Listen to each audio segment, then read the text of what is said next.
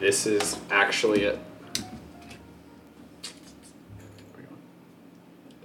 Go for it. See, this is why you need to listen to our other ones, because the whole first part is usually a blooper. Okay, cool, and then we go into the normal podcast part.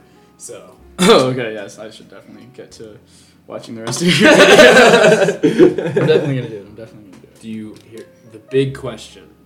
Do you follow Bad Kitty Media? Yes, I do actually. Okay, cool. I follow all 3 of my accounts. My main account, my Jump El Paso account, and then I said my 3 Finsta account. My Finsta, yes. I have a bunch of accounts that I should follow you on Premiere Studios. I'll do that too, so you have multiple followers. All right. Put notifications on for Premiere, so he knows when I do it. Okay. Alrighty. Let's give a go at this intro. No pressure. Okay. All right. Here we go. Welcome to Bad Kitty Media Pod, a podcast where we talk about anything and everything. I'm Joshua Rosas, and I'm a professional parkour coach. I've taught in the Middle East, Asia, and here in the U.S. Currently leading the El Paso parkour community, aka Jump El Paso, and helping create the first parkour gym in El Paso at Premiere Studios. Awful. Worst one we had. Damn it, man. No, I'm kidding. That was amazing. That was just fine. That was just fine. I was really trying. Okay, so this is my friend Josh. He's a fellow coach. Howdy. For those of you who don't know, I'm also a professional coach. I coach with Parkour Generations. 5. Yes. So PK Gen. what are we going to be talking about today, Josh? Today, we're going to be talking about how... I was going to try and come up with something funny, but I'm not that funny of a person. So, getting straight to it, just the overall how our body works to create performance. Our body is a system of systems, and we're going to be talking about how we can kind of train these systems to be more effective at helping us just, again, perform in parkour. So, parkour performance, I'd like to say. Yeah, no, that's great. However, we're using parkour because parkour is what we do, and I think a lot of what you're talking about is tuned to parkour. But correct me if I'm wrong. This applies to any kind of athletics. Yeah. So what I'm actually going to be referencing today is it's not my research or anything. It's just from my studies. Right now. What we're going to be covering is a 4-coactive model by Dr. Ferguson Cannoli, and he's a sports scientist that has just done a lot in just the world of sports science. And so what I'm taking is his research and his practices and just kind of applying them to parkour instead of the normal fields of which these practices would be applied, which is like soccer, team sports, even things like track. It's going to be just taking what he's studied, or I guess researched, and we're just turning it over into parkour. So I'm just switching the information for parkour listeners. Yeah, cool. I mean, and not a lot. Some of our listeners are non-parkour athletes. I know that.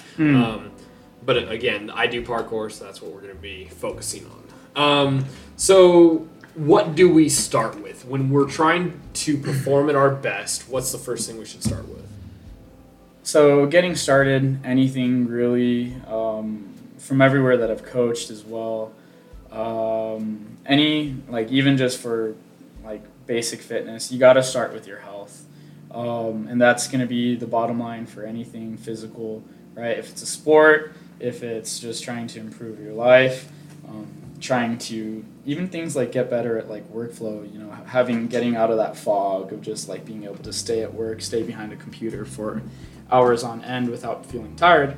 You're going to have to really focus on developing your health, right? So eating well, making sure that you're not slouching in your seat, right? Creating all this tension in your body.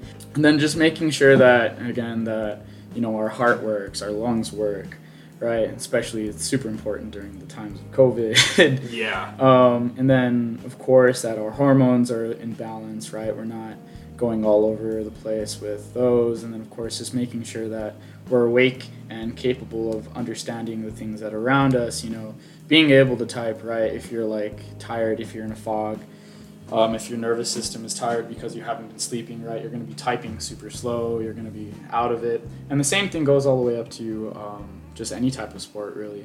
So if all of these base aspects of your health are out of whack or not being maintained, your performance in anything, sport or normal life, is going to be limited. Okay, yeah, no, that's exactly what I was looking for. So, that's stuff like what you eat, how you sleep, the quality of your sleep, how much water you're drinking, I guess. Stay hydrated. Water is hydrated. Shout out to Store real quick.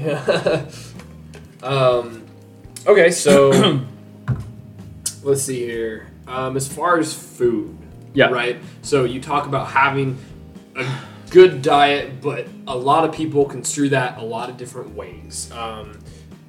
How would you define a good diet? So that's actually really interesting. And I read a book on this whole thing with like diets, right? Everyone's just like, this diet works, this diet works, this diet works. It's usually people actually committing to a diet for the first time. Yeah. And so it's easy to get lost whenever these people are saying like, this diet works. And it's primarily just because they're going from eating very poorly to actually controlling what they're eating. Yeah. So, and so that's how come a lot of diets are being seen, at least within the general population, as effective, is because it's just a lot of first timers, taking care of themselves for the first time, and then they're just being like, whoa, my body can actually feel good. And so when it gets into diet, basically, in the general premise of what I was saying, is like just taking that step, improve the overall type of food that you're eating, the quality of it, and the amount of it.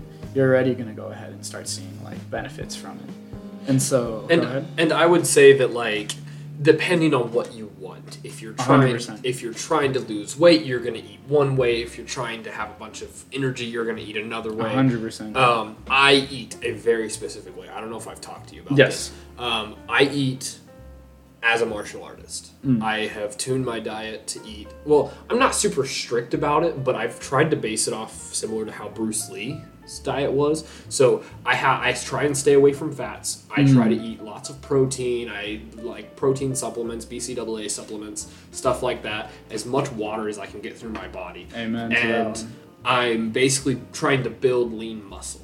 And it's really hard to do. And I also have to think about how I'm going to be working out to supplement 100%.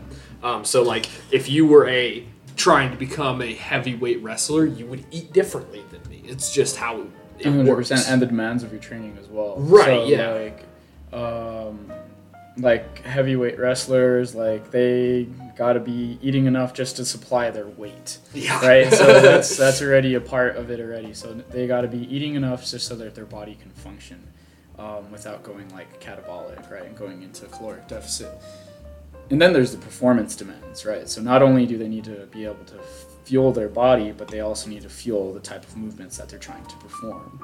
And most of them, usually from the wrestling that I've seen, is like it's acrobatic, meaning that it's anaerobic. It's quick bouts of energy being put out.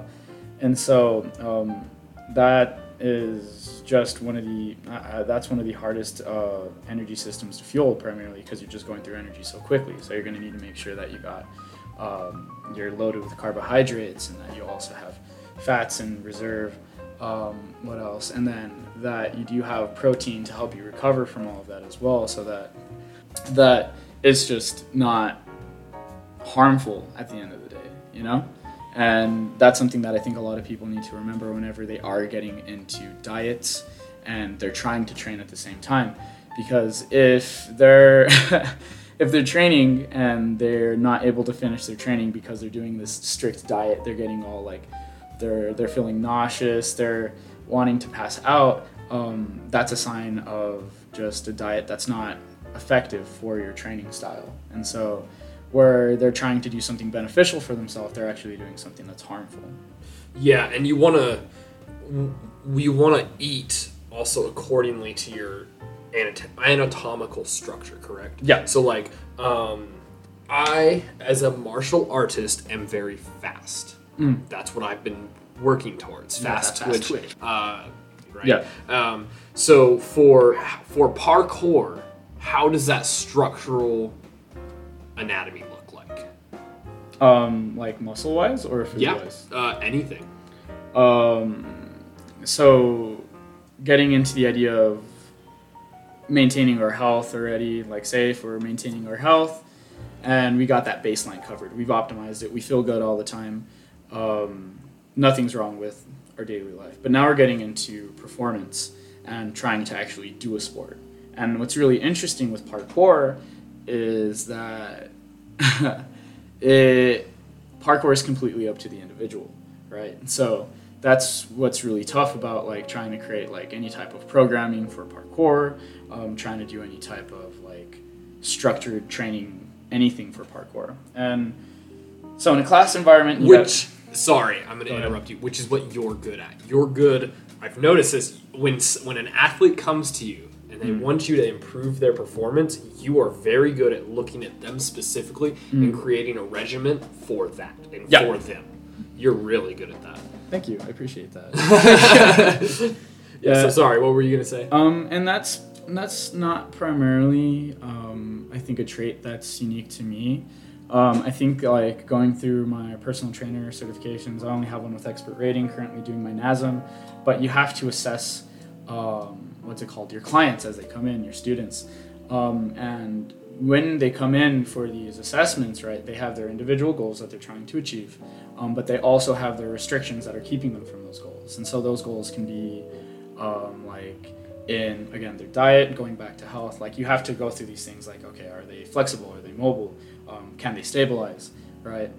Are they safe to be even doing exercise, right? And then you work from there. And so whenever you go into like the fitness realm, these are the things that you do almost automatically when first beginning with someone. So in the world of parkour, you do that as well, but you look at the demands of their training style. And so that's where you can go ahead and start working at, is like in the terms of the development for the specific athlete, is like, well, what do they want? You know, it's not like it's track where it's just like, I just want to run faster or I want to run longer. Yeah. Right. And you have all these different subcategories exactly. of parkour. Tricking, well, I guess tricking's kind of its own. I mean, it could be a style in parkour, though. Right. Tricking style parkour. It's like Archie. Very techy. Big drops like Dom. You know, there's all kinds of things. Project Dive Roll. Dentistry, Yeah. I'm just going to roll on everything. But what I think is interesting about the anatomical structure of all athletes is that I think stretching and ligaments, tendons, the mobility, that's something that is unique, not just unique to a certain sport, you know, like some sports will have it more so than others, but I think that is one of the things that's all sports, it's good to have. It's just necessary to avoid injuries. Anytime that there's a limitation in flexibility, mobility, or going down to the like the genetic level of like even ligament density, bone density, right? That's your ability just to handle stress. And so the more flexible you are, the more your muscles can lengthen without tearing. The more mobile you are, the greater range your joints can go into without, you know, also tearing. Yeah, you know? And that's something that I struggle with as an athlete because my upper body is very flexible. I can take my arms and completely invert them 360. So I can do skin really the cats. Nice. I don't have I can do skin mobility. The cats both directions, so full skin the cats. I'm good with my upper body. My lower body's garbage. I can't do the splits. I can't do like almost anything. And for most people, that's the case. And that's not due to like your own like wrongdoing. It's primarily, again, society. Like we've been sitting in chairs for most of our lives. It also goes down to what you work, right? Oh, so I know Joseph has more flexible lower body, and he has been part of kickboxing for like his entire life. 100%. And so his kicks phenomenal, but he also his lower body and like his back and torso is very flexible from that martial arts. I am a very heavy hand fighter, so I don't fight as much with my legs, which is something I've been But you're really based, right? I'm really based, right? So I've been working really hard recently to fix that, and so I've been focusing primarily on kicks, primarily on balance, and so I've gotten a lot better. 100%. But what I've noticed is Joseph is more prone to saving himself from injury. I've seen him do a backflip, miss his feet, land on his back, fold over like a taco, and pop back up, and so, he was fine. Yeah, and that isn't completely just from like structural and anatomical. It's also the way that he trains. I think he does a lot of, from what I've seen on his Instagram, is that he does do a lot of rolling. He does a lot of off-axis falling, right? He loves that. Yep. His hero's posture. 100%. 100%. And even on like Jimmy the Giant, right? He was talking about the two different training styles between like Europe and like Russia. With Store. Yeah. And he was talking about the different people on Store and how their Kongs and how their hips are oriented. Yes, I love that episode. And so that's an aspect of like, like going into it, like we're creatures of habit, you know. Whatever we do the most of, we are, right? We are what we do the most of.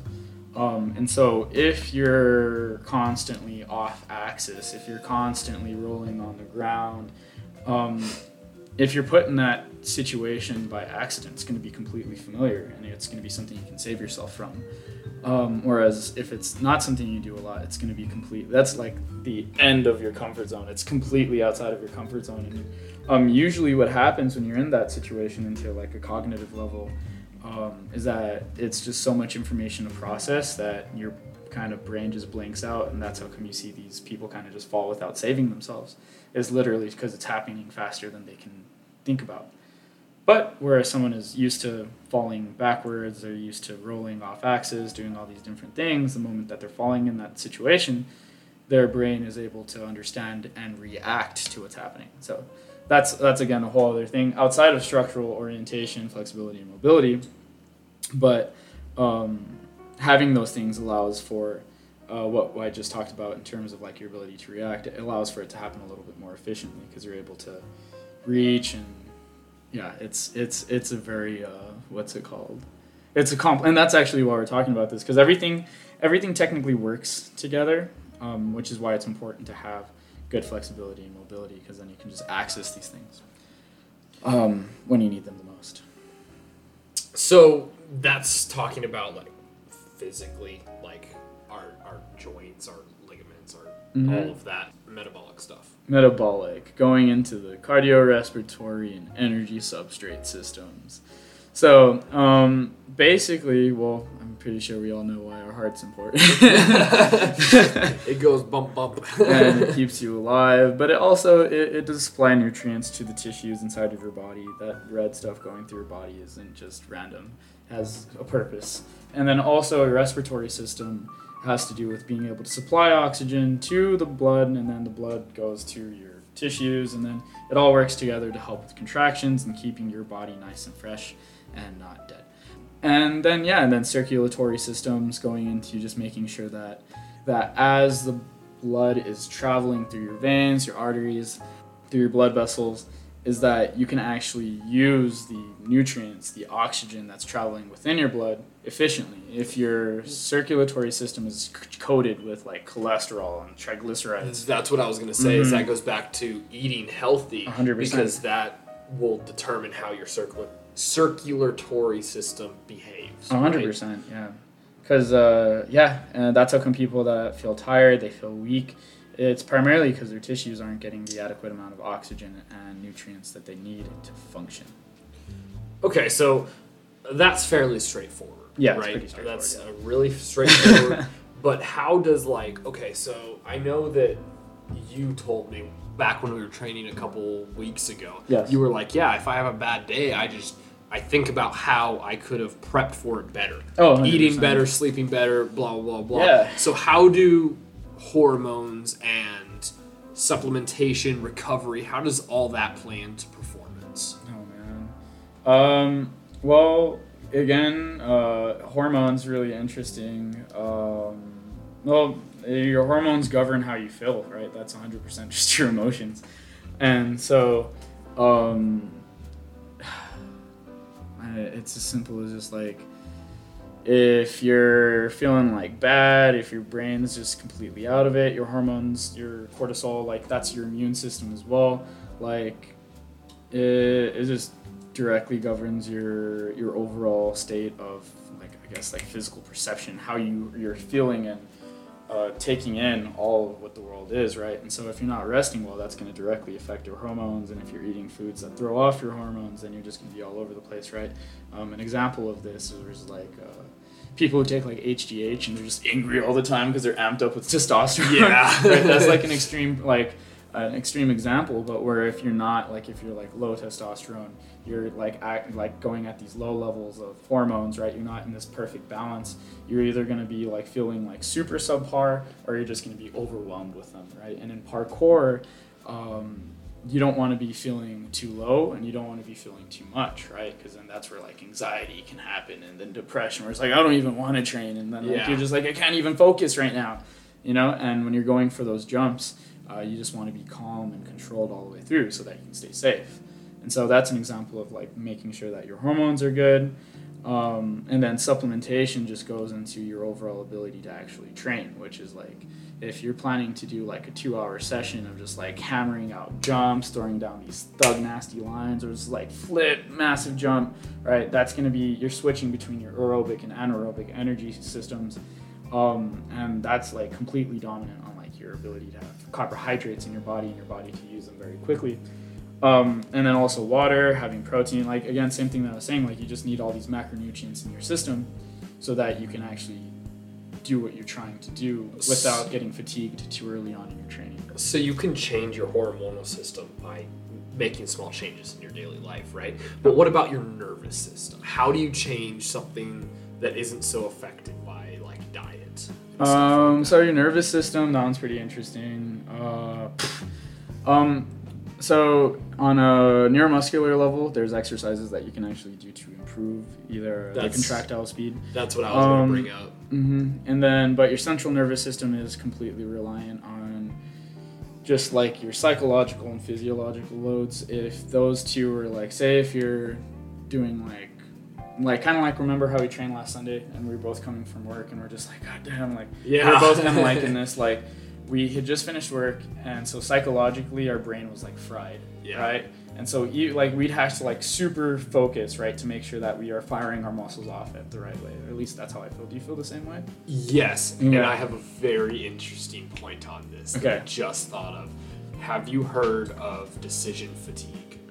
Yeah. Okay, so I mean, I haven't heard about it, but it sounds familiar to something that I know. Okay, so for those of you who don't know, decision fatigue, we only have a certain number of set decisions that each of us are capable of deciding upon before our brain is too tired to make good decisions. Oh, yeah. And so what stores do, this is a really weird example, what stores do is they will put the most important things in the very back.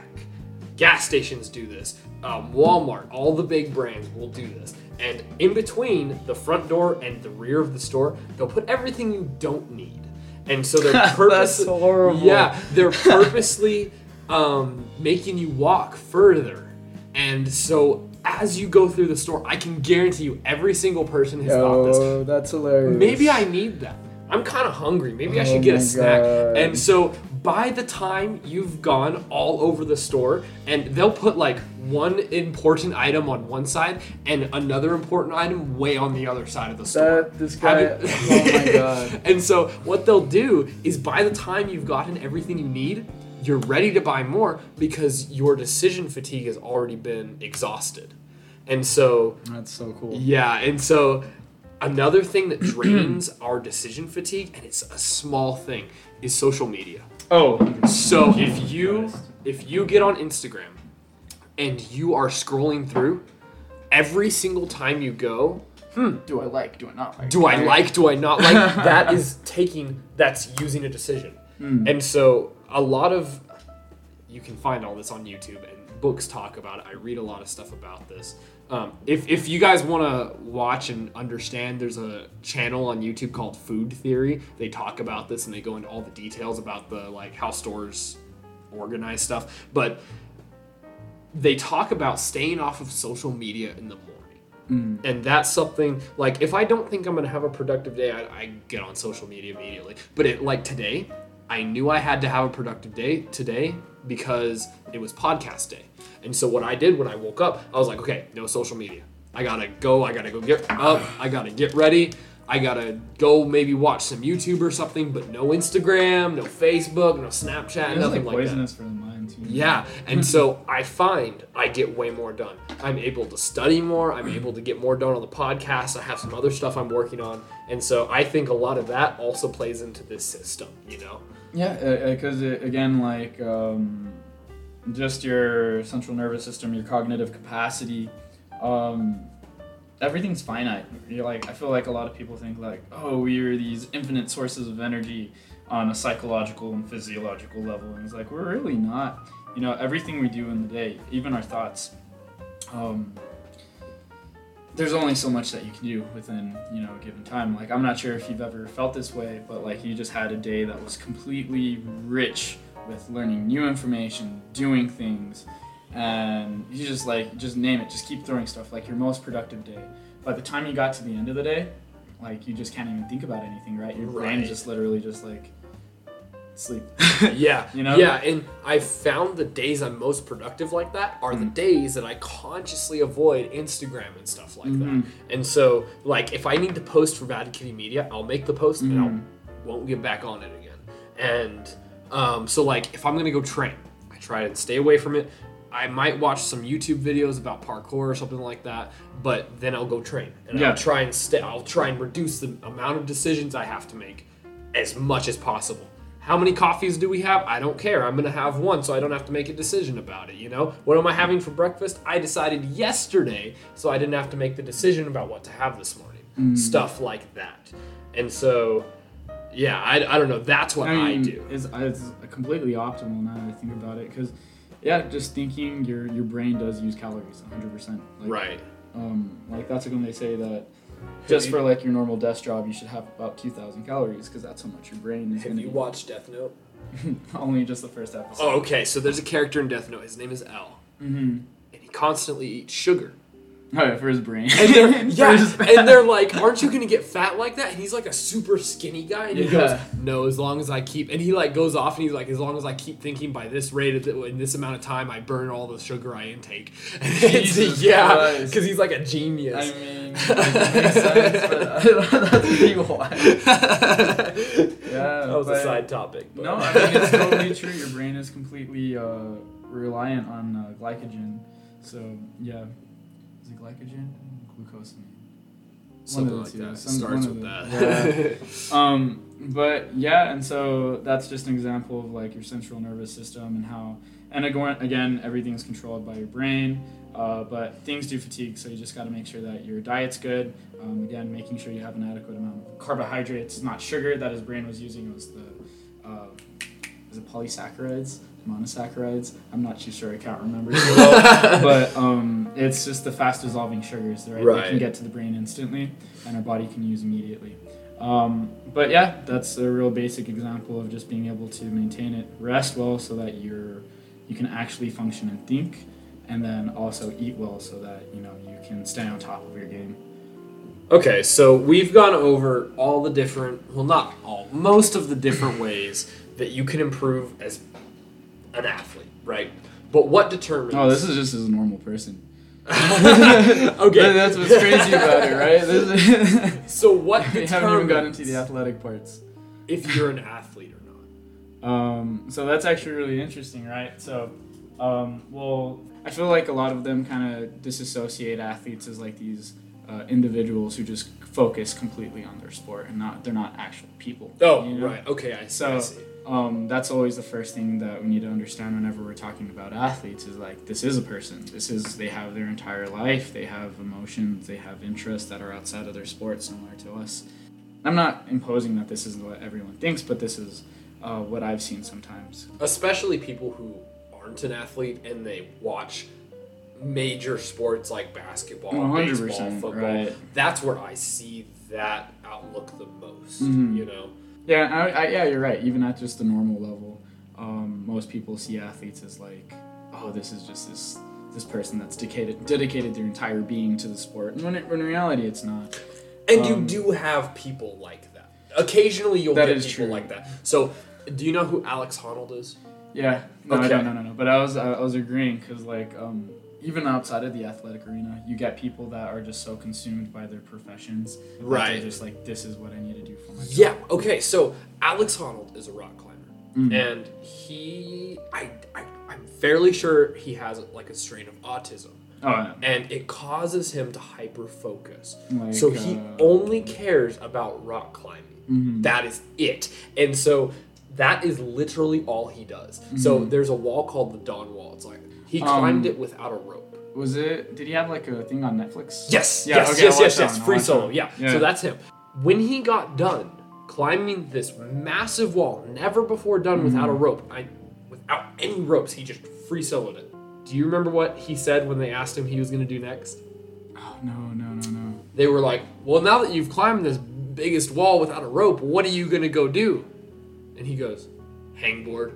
Hangboard. It's the thing that rock climbers use to train their hands. Wow. Yeah, and so he just went to his van. He just worked out. And Jesus. like he went back right into the routine. Like that's all he does. And I think some people are like that. I've heard that Mike Tyson was like that with his fighting. He was trained in such a way that that's all he knew was fighting. And I think that's very different when you get into practices like that, though. These are very much life or death practices. Yeah. They're disciplines, right? So I can understand where it's like that, but I think in the normal like team sport realm, I don't know. From what I've seen, it's not too prevalent. Yeah, you'll get a few people like that, but for the 95%, they're not going to be like Yeah, that. 100%. Right. Yeah, and yeah, definitely, like, well, especially when you're at that professional level, it makes sense why you're at the professional level and Right. thinking that way. Yeah. Going back into, like, what an athlete is, we talked about it before we started the podcast, but it's like, what I have written down here is, like, it's a complex performance system that uses their health to develop physiological and psychological adaptations to complete skill-based objectives for their discipline, right? And so, they're a person, but because they're trying to complete these objectives for their specific sport and parkour, its training styles, they use their health as like their baseline to which they can develop these physiological and psychological adaptations on them to optimize their ability to complete these skill-based objectives. So an example of this would be like, what's it called? Like for my own training, like I try my best to maintain my health. I'm not too great at it, primarily because I haven't really had too many training goals, and I've been really trying to get back into just enjoying my friends and family. And I think that's really important. Like there was a point in time when I was living in Bangkok and I was completely vegetarian because I was just like, I want to try it out, and I like the idea of clean eating. And I felt really good at the time. I came back home to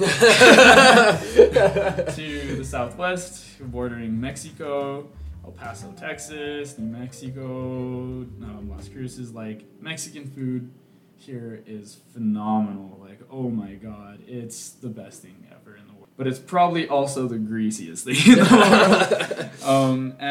world. You know, like, and this going back into the whole like person thing where it's just like, you know, you do want to maintain your like social emotional life. So I'll admit, like, I do go out and have night outs with my friends where we do drink and we do eat. And then, you know, even when I'm going to family events, you know, they're making tacos and you best believe I'm eating a bunch of those tacos, you know?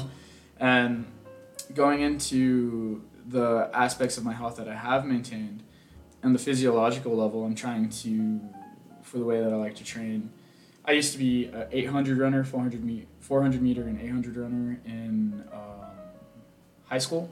And so I really enjoyed the idea of moving really fast for a long period of time. And so going into parkour, I always enjoyed doing individual skills, but that was never really enough for me.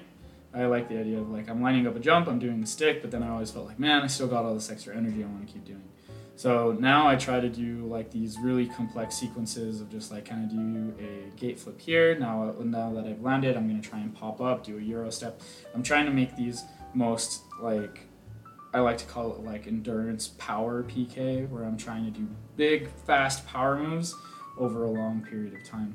And so the way that I train myself up for that is like I'm doing a lot of anaerobic training. I'm constantly on like assault bikes, but I'm also making sure that I'm constantly stable at my joints and that my muscles are able to fire off. I'm constantly working on how fast I can eccentrically and concentrically contract my muscles to create force while fatigued, right? And then also be able to perform skills. And so that's a level of physiological adaptations that I'm creating for my training style. But then at the psychological level, like you got to be able to process all this information that you're trying to do.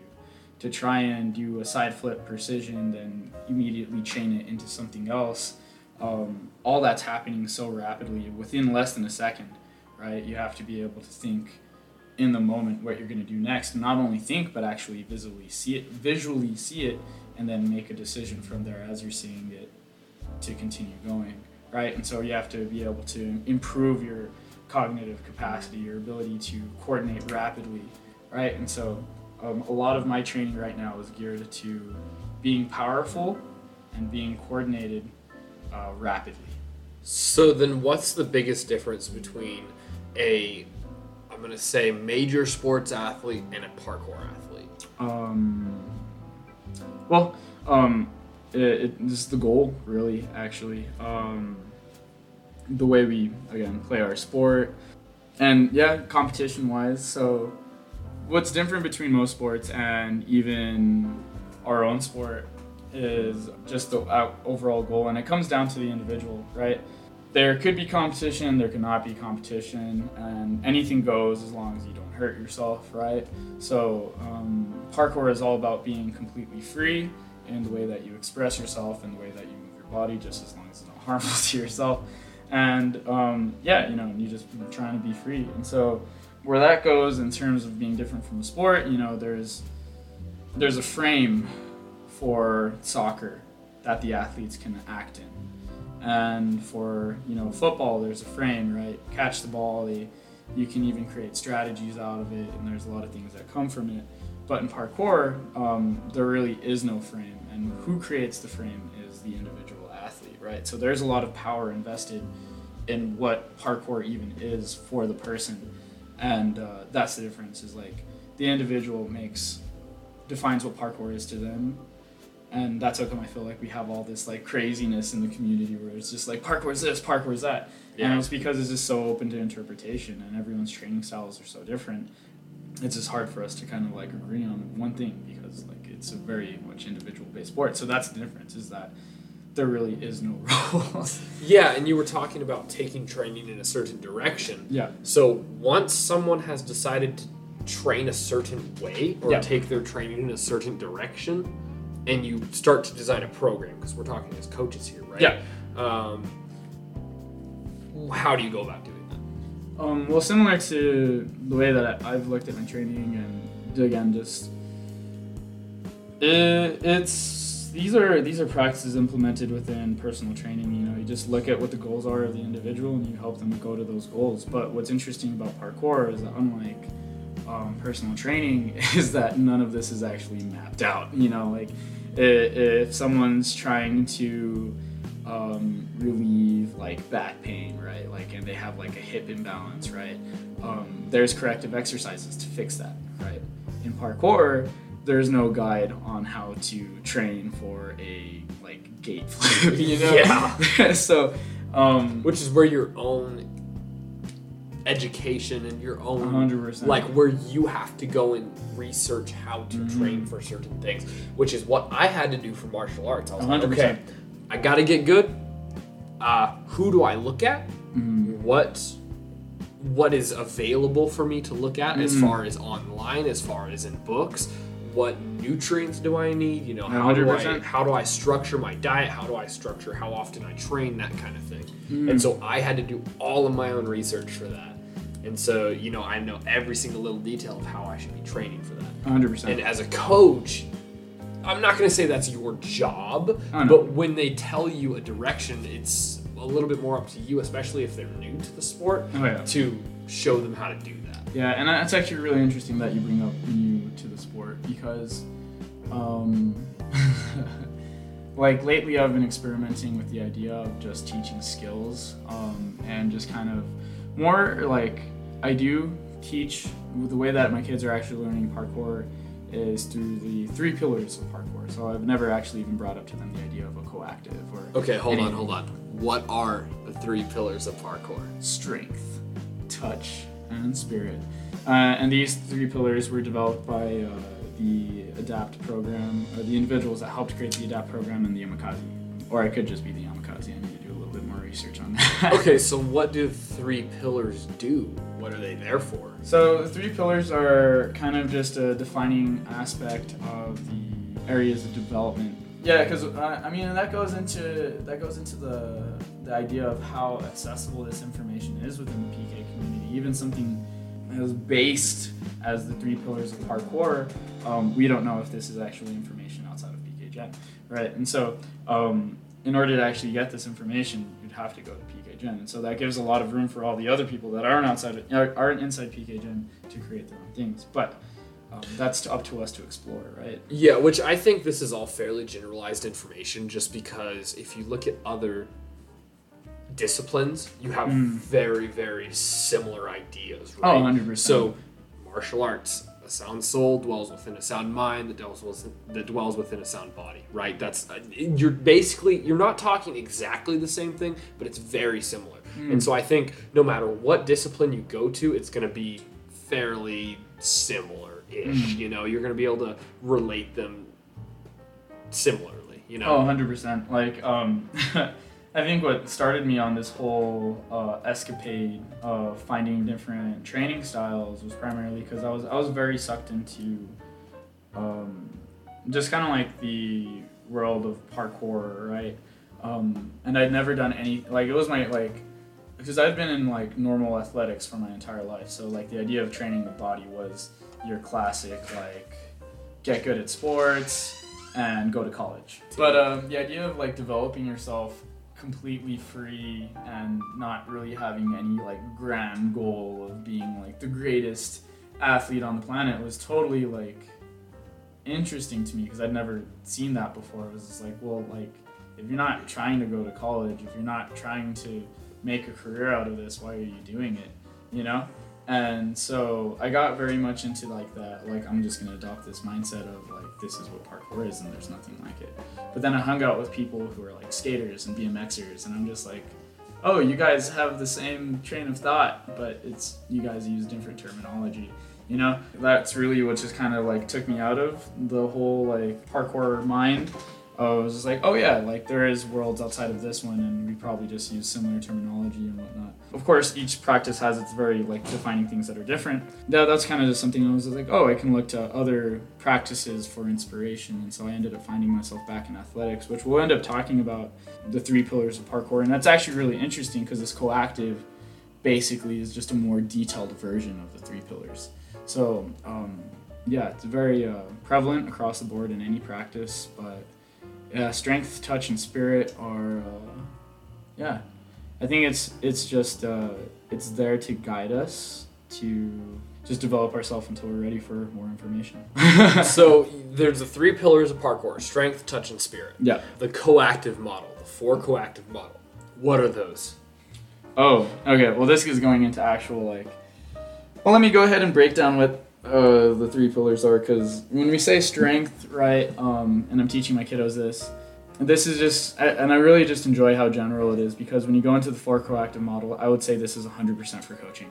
No athlete, no student will ever need to know this. This is simply just for us to be able to create something for them and guide them through it. But what's cool about the 3 pillars of parkour is that you can teach that, right, and it makes sense, and it's useful information to have as a practitioner.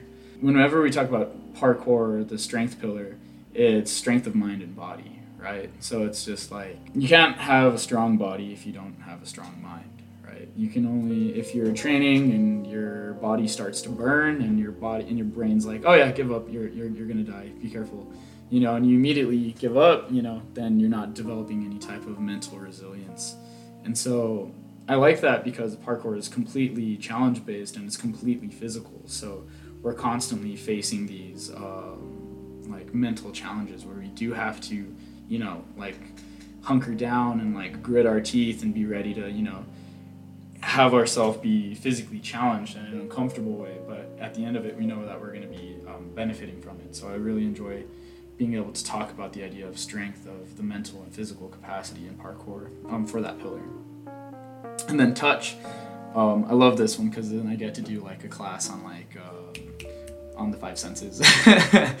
And so it's sensitivity of touch and awareness of space. And then we get to talk about like the idea of like, when we're using our strength in parkour, we're using it in the real world, right? And the real world is not a safe place, not a safe place at all. There's things that you can touch and immediately die, like electricity, but then there are things that are totally fine that you can land on face first, like a mat, right? And so being able to distinguish between all of these things is very important in parkour, and being able to distinguish it almost immediately as you're moving is what's going to keep you safe in the practice, knowing what's safe and what's not safe. I love this pillar because there's an exercise that me and Coach Joe like to do. It's called skin listening. Skin listening? You ever heard of it? Yeah, me and Joe. I feel like it's like echolocation or something. It is. You have to either blindfold yourself or close your eyes, and then you have to move through a designated space with your eyes closed. It's so much fun. And once you get good at that, you really get good at flow. That's where it's really good. Yeah, because you can it has like a proprioceptive aspect to it. Right? Yeah, and there's almost this meditation to it, right? Yeah, and total flow state. Yeah, so the way that Coach Joe will do it is he'll sit cross-legged, he'll meditate for a second with his eyes closed, and then he'll just start moving. He'll just start moving through the space with his eyes still closed. And oftentimes, it's flawless to the point where he doesn't run into anything, he doesn't do anything like... He doesn't hit his head. He doesn't trip or anything like that. He's really good. Daredevil level. Yeah, it's really cool. So I love this pillar right here. Yeah, no, and it's a really fun one to dive into because that's where all of parkour kind of really, like the skills from parkour really stem from just having that tactile awareness and that just awareness of what's around you, Yeah, and that's something that's also really prevalent. Like, again, I keep going back to martial arts. Oh, 100%.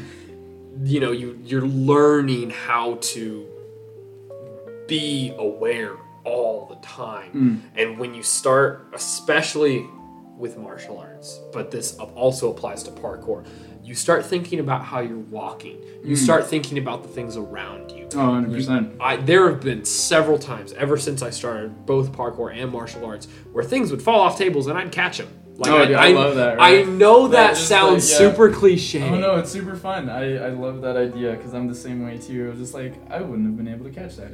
Or like I would open the fridge door and something would fall out and I'd kick it back in like before it hit the ground. Bam. Yeah, Sicko, like dude. I classify all that as like the tactical touch aspect. Oh yeah, of all the disciplines, Oh, dude, and I love that progression. Man, yeah, and that's how come I was talking to someone about this, is like I really wish more people would do disciplines, because outside, or like even like athletics, like just general like athletic, like I do like what? Oh my gosh, you saying athletics reminded me of something. There's a clip of a baseball player. All right. And he's talking to a camera woman with his back turned to the base plate. And his teammate hits the ball, and he goes, like, he doesn't even look at it. And he puts his arm behind the camera woman and just catches the ball barehanded. And then he just turns around and tosses it back to the hitter. 100%. And I was like, what? And for those of you who haven't seen it, go look it up on YouTube. Like, baseball person catches ball from, like, newswoman. Without looking or anything. He just sees it in his, like, kind of, like, peripheral. Like, I'm pretty sure you could hear it whizzing, right? Yeah. And then that created that, like, that was the stimuli to be like, oh, ball coming, boom. Yeah. Right? That is the exact kind of awareness I'm talking about. Yeah. And, yeah, it's so crazy. But I feel like,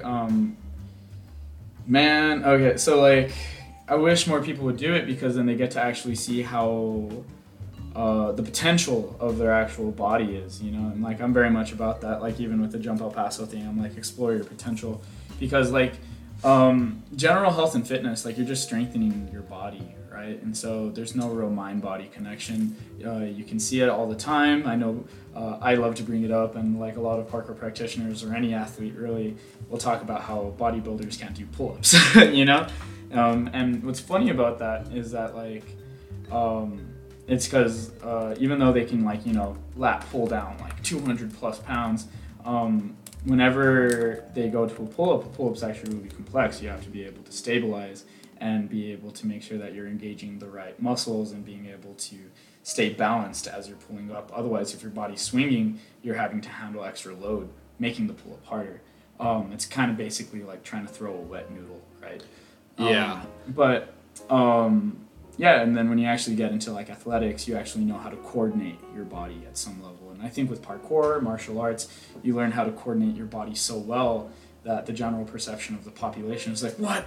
They're superhuman. Whereas Yeah. it's like, no, we're just doing what our bodies were made to do, you know? Yeah, there's a movie. It's called Before the Dragon. And it's not an actual Bruce Lee movie because he's not actually in it because it was made in 2017, but there's an actor playing Bruce Lee. And there's a fight scene where he fights a Shaolin monk.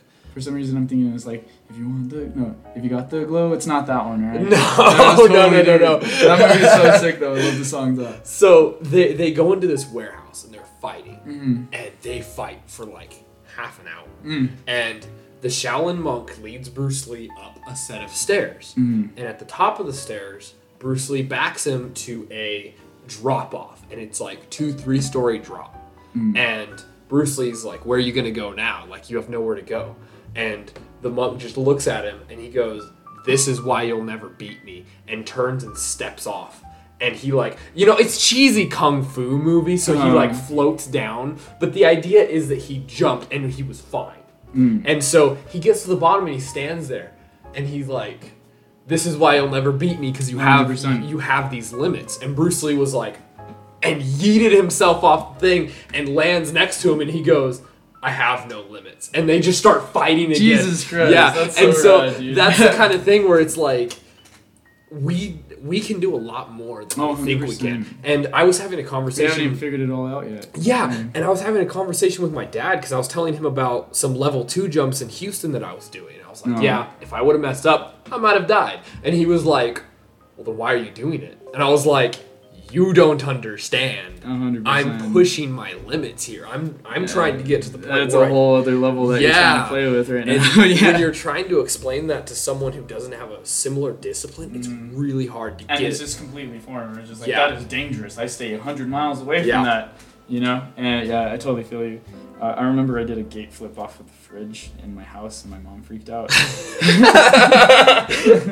Is there video footage of this? There is actually, If you can send that to me, I'll put that on the Patreon that's available on our Bad Kitty Media Instagram page. We got 4 different tiers. We got a podcast tier that you guys can just pay $4 a month to go see Josh gate flipping over his fridge. And my mom freaking out. And his mom freaking out. Okay, cool. So, Just, way to expand on it, but it was just like, you know, I've been training for so long at that time, and I know that she knows that like I'm like really good at what I do, etc. Yeah. But like to her, that's still extremely dangerous, you know. And to me, I was just like, oh, I've done like crazier things. way. Like I tried to like land on a rail that was like a story off the ground. Yeah, exactly. You know, but yeah, go ahead, continue. I was just gonna say one word. Uda. Uda, yes, we do have that one up here.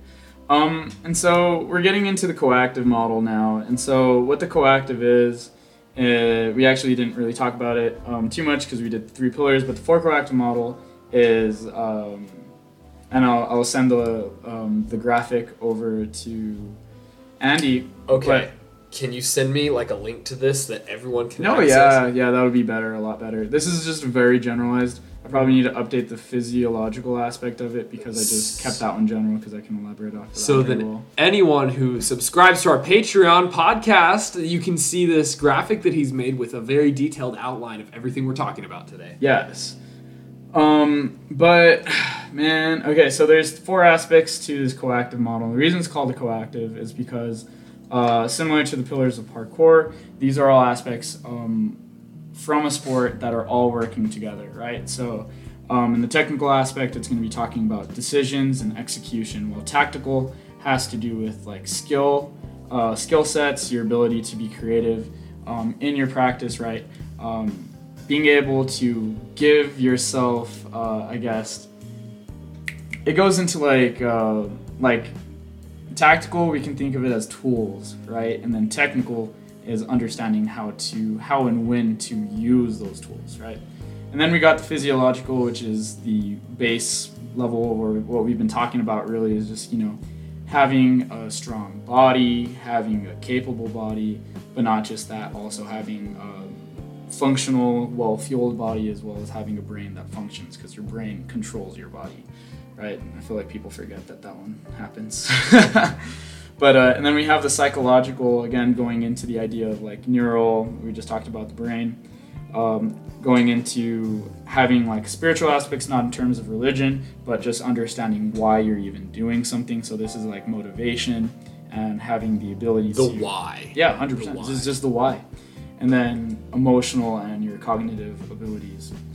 But OODA, right? OODA! The OODA loop. So this is going into that technical coactive, which it's really generally put, like it's just your ability to decide what you're going to do and being able to actually execute on it, right? And so the reason this is its own little section is because knowing how to do something is it's completely different from being able to implement it in the physical world, right? You can know how to do a precision, it's another to actually go and try to do a precision. And so this is what the OODA loop is it's a basic principle of decision making that was made by John Boyd, who was a U.S. fighter pilot back in the Cold War. And so where he came up with this OODA loop was when he realized that American fighter jets were outperforming Russian MiGs. And so the Russian MiGs were technologically superior to what the American fighters were using during that time. But the American pilots were still outperforming the Russians. And the reason for this being is that the cockpit inside the American jets had greater visibility, meaning that the pilot from within the cockpit was able to see more of what was happening around him and react on it and make decisions from just seeing what was going on. Whereas in the Russian MiGs, the cockpit wasn't as open, even though it had all these gizmos that were helping them, fly better, do all these things. They just weren't able to get all that visual stimulus, all that information of what was actually happening around them. And so this principle, the OODA loop, is an acronym for observe, orient, decide, act. And because it's a loop, you're constantly repeating it as you're doing something, right? And so this is going into what observe is, right? Like say if we're walking up to a spot, right? Then we're like, what happens when you walk up to a spot, right? Like you assess the area. Yeah, 100%. Right? You're just assessing it. Right? Okay, this is something that non-parkours may not understand. 100%. But we walk up to walls and we take our hands and we run them on top of the walls. We clear all the dust off. We take our shoes and we on the wall, 100%. Feel the grip and stuff like that. And so we assess the area. We make sure the walls aren't crumbling. If you're in places you're not supposed to be, making sure the roofs hold you. What's cool about the OODA loop is that it's literally a micro aspect of every action. So even before you decide, okay, we got this area, I see this wall, okay, I want to clear this wall, right? Even making the decision to kind of dust it off, right? We are going through observe, orient, decide, act, right? So I see the space, I see a wall I want to train on, so I've oriented myself toward the wall, and I've decided I actually want to train on the wall. So I'm going to go ahead, I'm going to act and walk toward the wall. Okay, now I'm at the wall. Okay, what's on the wall? I'm observing again. Okay, I've noticed there's dust. I'm going to orient myself toward the dust. Then I'm going to decide to take it off. Then I act and take it off, right? And so this is a constantly reoccurring loop for everything. And then that even goes into the actual actions themselves, where now that you've cleared it off, you made the space safe, now it's okay, now I have to climb on top of this wall, right? And so you're constantly going through this OODA loop. And so it's basically a real broken down version of every single decision that you do within a training space. And I'm assuming that goes for any discipline. It's literally anything. Yeah, it's like literally even like, anything. Like on this like conversation that we're having right now, like we're having this loop happen over. 100%. Like we're assessing body language, we're assessing tone. We're seeing what we're currently talking about. Then we have to orient ourselves. Okay, he said this. What do I know that relates to that? Okay, right. Now I know it relates. Now I have to decide to actually use it, and then I actually use it. So that OODA loop goes over and over every time we break down movement moments, right? So every time we're taking off, every time we're in the air, every time we're landing, we're using that loop, correct? Oh, 100%. Even while you're flying through the air. Which is crazy because some jumps, like other parkourists will understand, some jumps you're in the air and you can have a couple full thoughts. Like you'll just like, you'll be able to think in the air. And so like, you can either be like, oh, this is way easier than I thought it was. Or halfway through the air, you're like, oh. I need to start thinking how I'm going to get out of this one. Exactly. And you know what's funny is that you don't even think like, oh, I need to get out of this. You're like, oh, okay, where's the rail? Okay, grab, place feet there. And then, so you, instead of thinking like, oh, this is what I need to do, you instinctually already start thinking and doing those things. And so, the technical aspect is just our ability to make decisions and going through this OODA loop. But the tactical active going into the idea of ukemi, right? We're falling now, right? Yeah, ukemi, for those of you who don't know, is the art of falling. Yes, ukemi. Safely. Yes, forgot, that's a very important aspect there. We're just falling all the time. So this goes into what we were talking about, like movement moments, right? Being able to understand for these movement moments when you get the file, each aspect has its own OODA loop happening. It's our ability to decide whether we want to basically commit to the massive decision that we're making, which is to perform a jump or to do a front flip, back flip, whatever the move may be. There's movement moments within it. So it's kind of like, again, similar to OODA, but on a more physical level. Let's say if we're looking at a jump that we're going to do, we have to, one, coordinate the jump. Where are we going to go? How are we going to even run to get to that area? Then there's the actual takeoff. How much force do I need how much force do I need to put out to get to that area? Then as I'm in the air, did I orient myself correctly? Is my body in the right shape that I can make sure that when I get to my landing, I can do it safely? And then when I get to my landing, I need to secure that landing. The entire time that you're going through these aspects, you're constantly, going through this loop.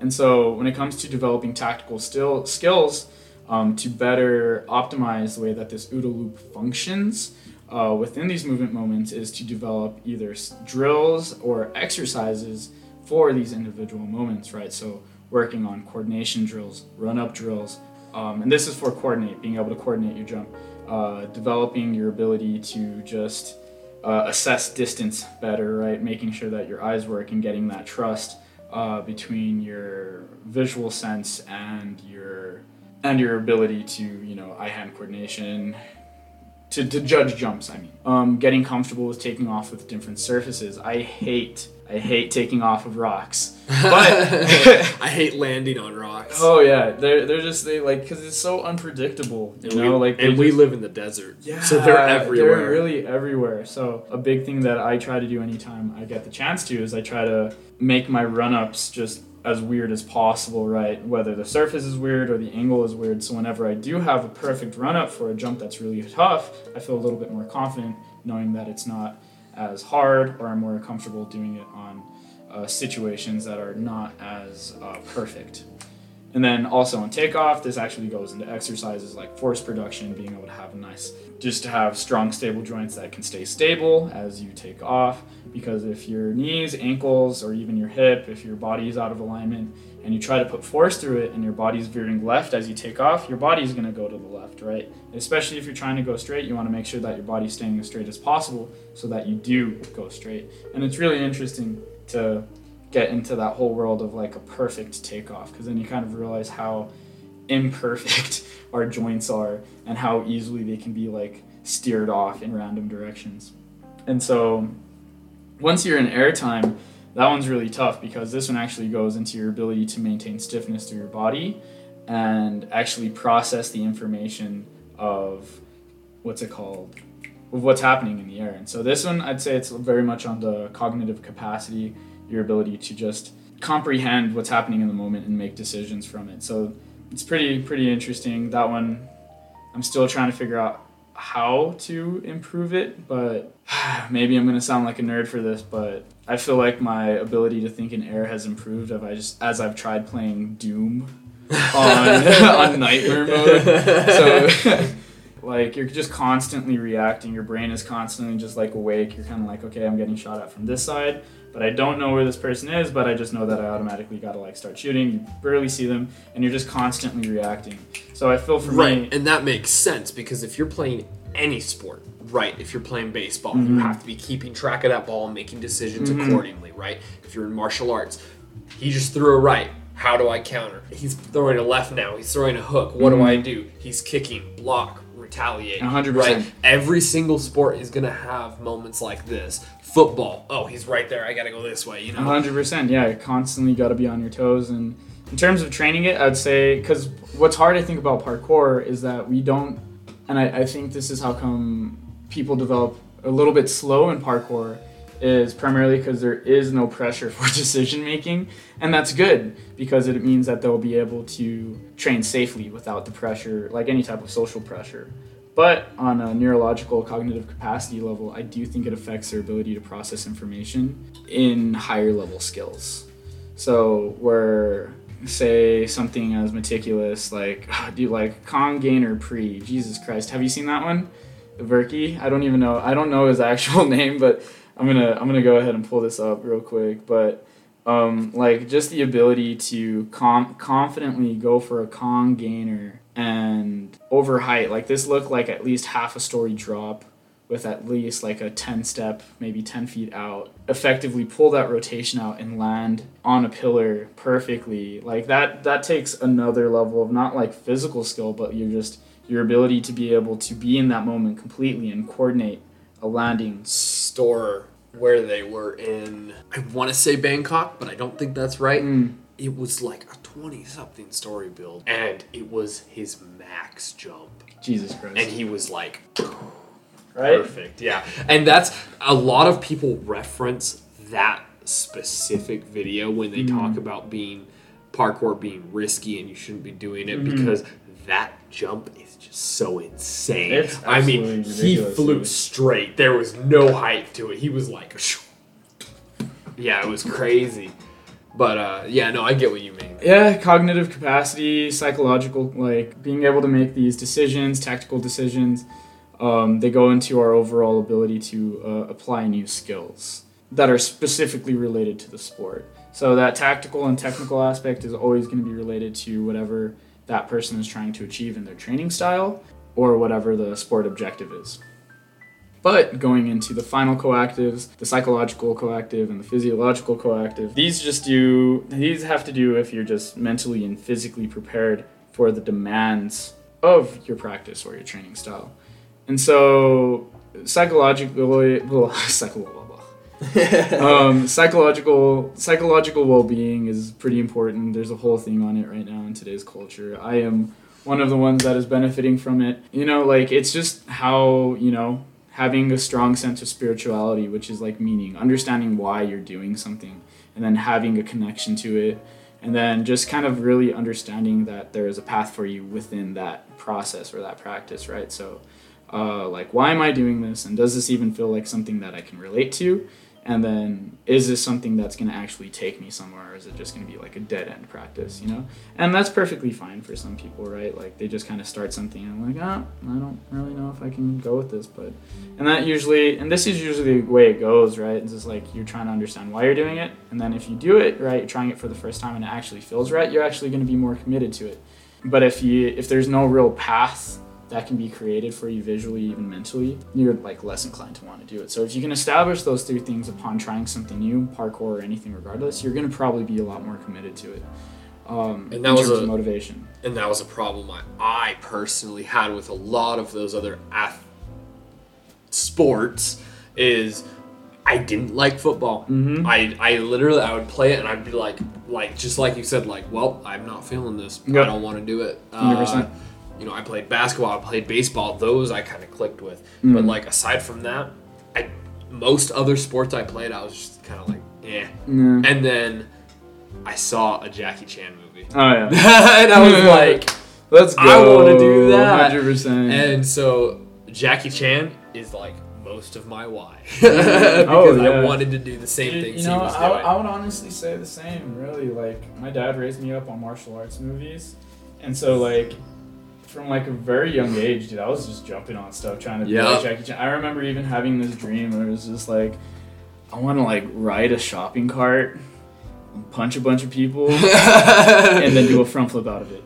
You know, like, in, like, that whole, like, you know, like, how Jackie Chan's always using, like, inanimate objects, and, like, he's, like, fighting people while he's in it, you know? There's another podcast that talks about martial arts and parkour and stuff like that in common movies and stuff like that, and how it influences everyone. It's called Coffee and Kung Fu. It's one of the episodes. Coffee and Kung Fu. Yeah, go check them out. I'll tag them in the Instagram post that I make about this. They talk about that in depth, especially about Jackie Chan and Bruce Lee and how they all so influence us. Cool, man. And I was similar to you, man. Like, I did a lot of athletics. Like, I came from, like, an athletic background. My family's very athletic. They're just like, you need to do sports and you need to go to college. And I'm just like, okay. And so I was constantly in this thing, but where I ended up kind of really falling in love with parkour was, like, I just really enjoyed the training aspect of those sports. I just liked getting stronger. But then when I had to go compete, I was like, this is kind of lame. Yeah, I was in gymnastics for a while. Really? And they forced me to compete. They were like, you either compete or you are not part of the program. That's so trash. And so, and literally, I just joined gymnastics because I wanted to learn flips. 100%, and they weren't even teaching me flips. So I was like, okay, I'm gonna go do parkour. There's Jimmy the Giant had a cool video. Do you watch that one? Yeah. That was so cool. Yeah, but yeah, it's very important to find that sense of meaning and having a connection to it with whatever practice you choose. With sports like these, you are only competing unless you're a big time like Art of Motion competitor. You are only competing against yourself. Oh, 100%. And I like that aspect a lot more than competing against a bunch of other people and having to rely on an entire team, you know? Yeah, and I think what's super powerful about parkour, what's super powerful about parkour is that going into that sense of meaning is that you can literally, you create the meaning for parkour, really, for yourself, and that's a lot of power, where instead of, in some sports, right, where there's like, you need to get strong to do this, it's just like, no, you can literally decide if you even want to get strong, you know? You could use parkour to just get really good at balance and like falling. So many people do that. A lot of people do that. Yeah. But then moving on from like the idea of like spirituality, right? Once we've created the system to follow, right? Just making sure that your emotions are in line, right? Emotions are probably one of the fastest mechanisms in the body, and you know, like if something or someone, you know, says something or you experience something bad in your day, like if you don't have emotional intelligence to get yourself out of it, you're going to be completely low for the rest of the day, you know? This is going into the idea of like triggers, right? And everyone has a trigger for something, right? Trigger for happiness, trigger for being super sad. And so being able to assess and use these strategically for your own performance and health will definitely allow you to perform better. This basically gives you like security of self, you know, where you can, like, if you're always feeling, I don't want to say always feeling good, but if you're always feeling in control of your emotions, you can at least, you know, take control of like what that means for your day. Like, you know, like even if you feel bad, you can assess why you're feeling bad and be like, oh, well, I didn't sleep, so, well, I'll go ahead and fix that the next time. I'm still going to do these 10 push-ups, right? And I'm going to go ahead, I'm going to have discipline with my training, right? And it goes into this like building of like character, with what our emotions are. But if we don't have this emotional intelligence or this emotional control or understanding and awareness, it's a loss of self, right? So you're not able to have this discipline. You're just going to be like, oh man, I feel horrible. I'm just not going to train today, you know? And so being conscious and aware of how your emotions work is the difference between being able to actually train and just like giving up, you know? And so which goes into cognitive function within these coactives, you know, like your attention span, focus, the process, being able to process the information that you are given then do something with it. 100%. You know, and all of that changes according to the person. 100%. So, yeah, it's super cool. Like this entire like psychological aspect of it. Primarily because it just really it's your brain, you know. And your brain completely influences how you move, right? And so making sure that you're cognitively capable of focusing, maintaining attention, and being able to critically think and learn from whatever it is that you're trying to do, and just being in a feel-good state the entire time and being able to have motivation to be doing it is what's going to push you forward physiologically. If you don't have any of that, nothing's probably going to happen for you. Yeah, and I've had plenty of students that they're, I don't want to say hard to teach, but they're hard to teach. Like because they're not coachable? Because it's not that they're not coachable, it's that their learning style is different. So take me, for example. I have trouble changing things without you repeating it over and over again. So when I'm told to do something, I double check with you, and then I check again, and then I check again, and then I change what it is because I need constant affirmation. Aiden is not like that. He punches a certain way, I'm like, no, that's wrong, change it. He will change it immediately. He's really good at picking up on things and just instantly change it. Did he do it like visually, or like how did you? In general, like you just like change it, and he's like, boom. Yeah, it's like, okay, well, we're not punching straight, we're punching sideways. We're not doing a straight punch, we're doing a hook. You know, just depends on what it is. All you have to do is give them that little bit of a change. And same thing with my parkour students. I have certain students who are like, okay, land on the balls of your feet this time, not your heels, and they're like, boom. Don't need demonstration or anything. Just tell them they can do it. And then I have other students, 60th time you've told them that, and then you have to show them, and then maybe they'll pick up on it once you show them, because maybe they're a visual learner, right? Yeah. And so it very much changes according to who you are. There's a thing. This is actually the Dr. Ferguson Cannoli. It's a textbook that I got most of this information from,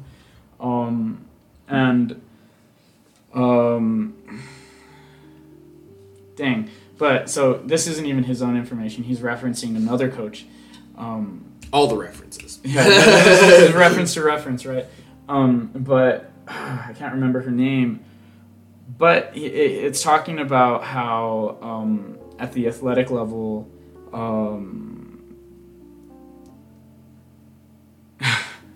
that most athletes, because it's a very effective teaching style, are mostly visual and tactile. So kinesthetic. That's the term. So just like physio, like right? Their muscles. I just went all doing over and over. Yeah, again. right, and just kind of actually being guided through what it means. And so what that means, though, at the elite athletic level, because there are these other types of like exploration and creativity and like self whatever, those do exist, but at the collegiate level, or what's been researched, is that they're not actually that effective when teaching practices, which is really interesting to hear. It's not my information, but this is what I've read. But from that conclusion, one of these coaches has created optimal learning, I can't remember, optimal learning exercises. So instead of teaching them, right, saying like, this is how you got to do it, et cetera, because that's been proven to be, it's effective, but it's not as effective as just creating. Which I also want to bring up the point that parkour isn't like that. Parkour is not one of those things where it's like, it has to be exactly 100%. This way. And a lot of coaches, I was like this when I first started as well, they treat it that way. Oh, yeah. And they'll be like, no, you did it like slightly wrong. Like, it's not right. Like, I get that. Like, parkour is not like that almost at all. 100%. But what I was going to go ahead and say, primarily because if that's happening with a student or any type of athlete, you want to try and create a drill specifically to eliminate that, right? So instead of like, if it's something where they're landing on their heels, we'll just limit the amount of surface area that they got. Right. Right. Yeah, So like just on a like bar. they literally have to, I would even say take away a bar, literally have them like classic, maybe it's a risky one, but like I love the one with Adrian. This is how I clean up all my kids' precisions on day one. Put your hands in front of their landing area. If their hands are too wide, you put them on either side, so they're forced to land in between your hands. But Right. instead of in between, it would be just Right. minimizing Yeah. space. I'm just saying for like if they were landing too wide. Yeah, and you want them to 100%. land Just like you smaller, got to stay yeah. here. Right. And so that would be a way of just creating like a drill One- to like handle that. So Yeah. instead of, and it's what's it called? Optimized learning drills, where it's just like you're just facilitating that thing. You're not actually trying to teach it. You're just being like, this is Yeah. your challenge. Figure it out. And that's something that Adrian is really good about Mm-hmm. teaching me. He really nailed that into me. So like, there's this one where like my kids have a habit of touching the bar, or touching the box or whatever, and then jumping back. Oh, Even bouncing though back? I know they can do the jump. They are physically capable. So Same. do you know what I'll do? I'll go and lay between what they're taking off of and the bar. So And then just magically they make it because I know they can make it. You know, you can't give do me some ideas. Yeah, you just go and lay between it. And usually what I'll do is I'll walk over, I'll look at the ground, I'll look around and be like, I'm getting tired. And I'll just lay down. Yes, dude, I and love like, the role play. yeah, and my students will just be like, what? What am I doing? can't do that. And like, yes, you can't go. Yeah. And then yeah. they get it. And then once they get it, you can get up, you can move, and they magically have it after that. 100%, right? Yeah. And so there's this idea of teaching with constraints, actually, from Dan Edwards. And there's a book that he referenced last time, but I can't remember it too much. Constraints create creativity. Boom. Yes. Yeah, that's actually very effective. Yeah. And like, yeah. But then, what's it called? What were we talking about here? So, yeah, and so creating these optimized like learning things for kiddos or even ourselves, like trying to break down skills to where even we're giving ourselves these constraints. Have I done that on anything yet? No. Man, when's the last time you tried to like actively challenge yourself with like a constraint to learn something? I do that a decent amount. Really? Yeah. So, okay, I do this thing. Anyone who has trained with me will know this. You may not, because I haven't trained with you You've as only much, done like 4 times. but like I'll be training and someone will be like walking or standing in a certain area and I'll be like, no matter what, do not move. And they're like, they get scared and they're like, why? And I'm like, just don't move. And I'll jump. To do that, but they end up moving. And I jump right next to them or between their legs or whatever it is. You can switch it up as much as you want. I love having that as a constraint. Oh, 100%. There's all kinds of constraints for martial arts. There's all kinds of constraints for like that's what I build my training off of a lot of the time. So if I need to train at heights, I'll say, okay, I'm going to do balance, but I must be balancing on something taller than myself. When I was learning Pak Sao, it's a style of martial art. Right? I was like, okay, I have the ideas down. Now I must do it on a bar.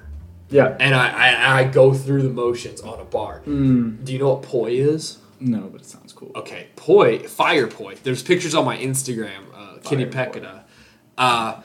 That's You how light say them that. on fire. Yeah, you light them on fire and you spin them around your body like this. Oh, And yeah, so, yeah. there's pictures of it on my Instagram. Pulling it up right now. And so what I did was I made poi out of tennis balls and paracord. And what I did was I was like, okay, I have to do this poi, all the same techniques I'm doing on ground, and I have to do it on a bar. And it is hard. And so I did that and I was like, I'm going to teach this.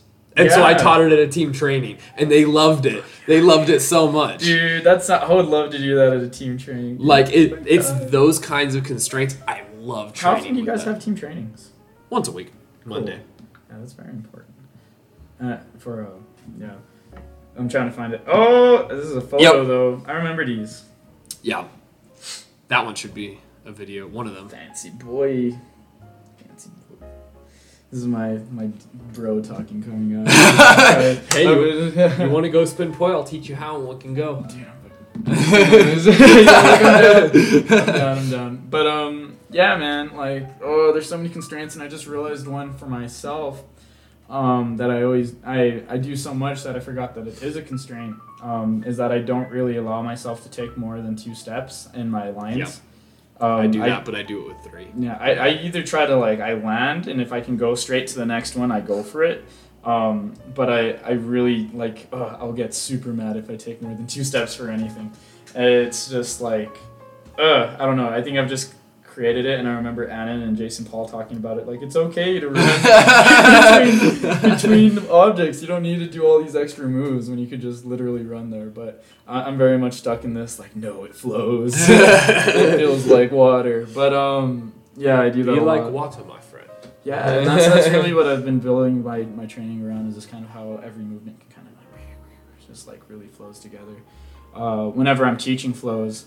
To my kiddos, I actually do this thing because I know kiddos love their turn, and so I put a little pressure on their turn, especially when we're doing anything flow oriented. I'll say that their turn is over if there's even the smallest restabilization. If they land, even if they're going 1-2, if they have to gather themselves and then go, I'm you're done.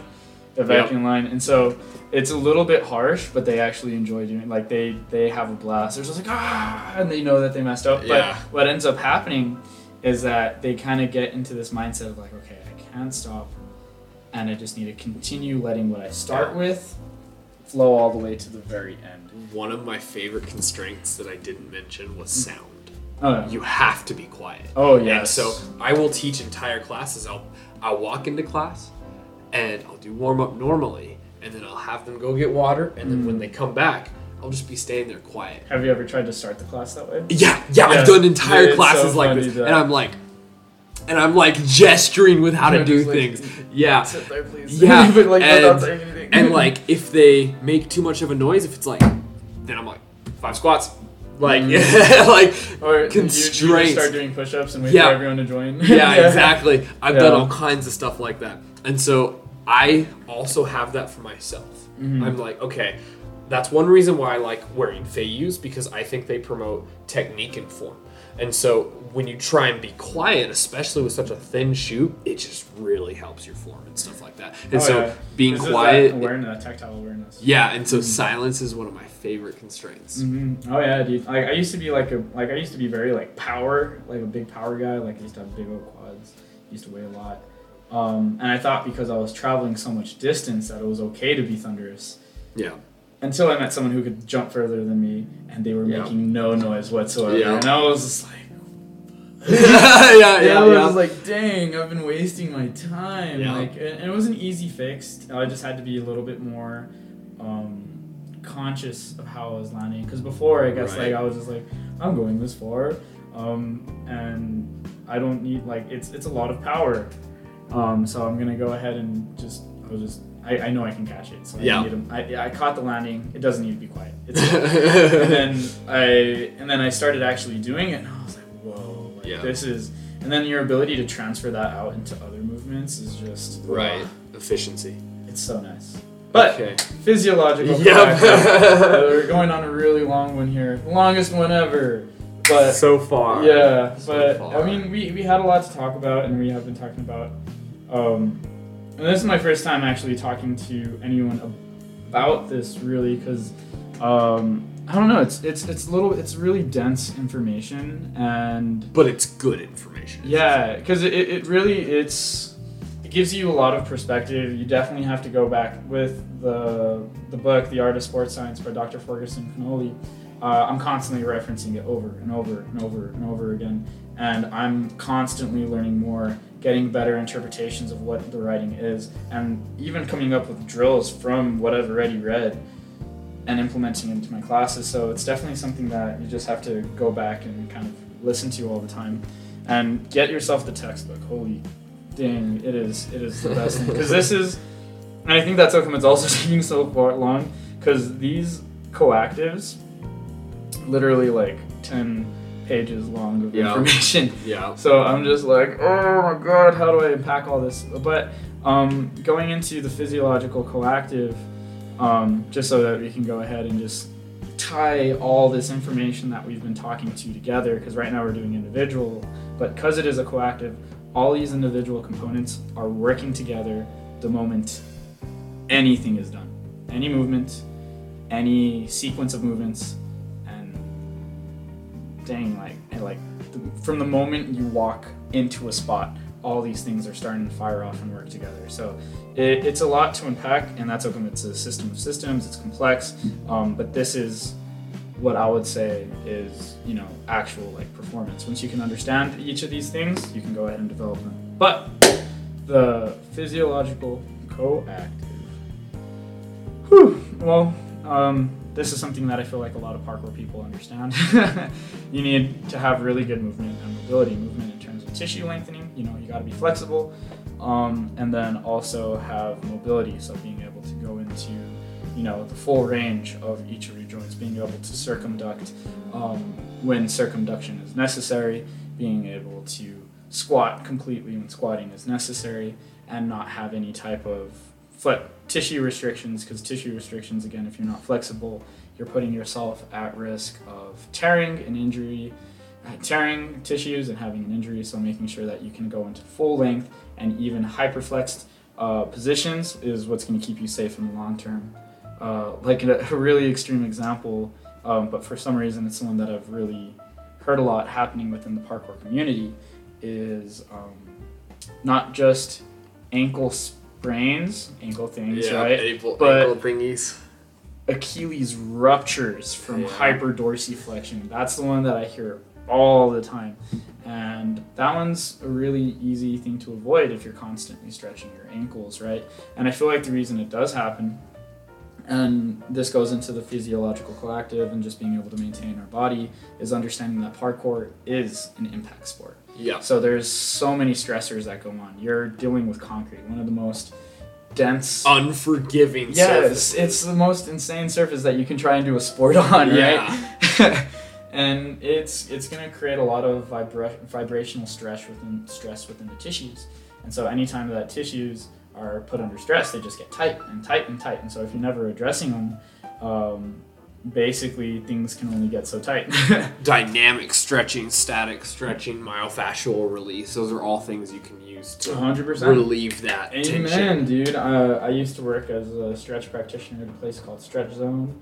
And everyone's kind of, and it's really sad because like 100% like stretching information is really hard to find.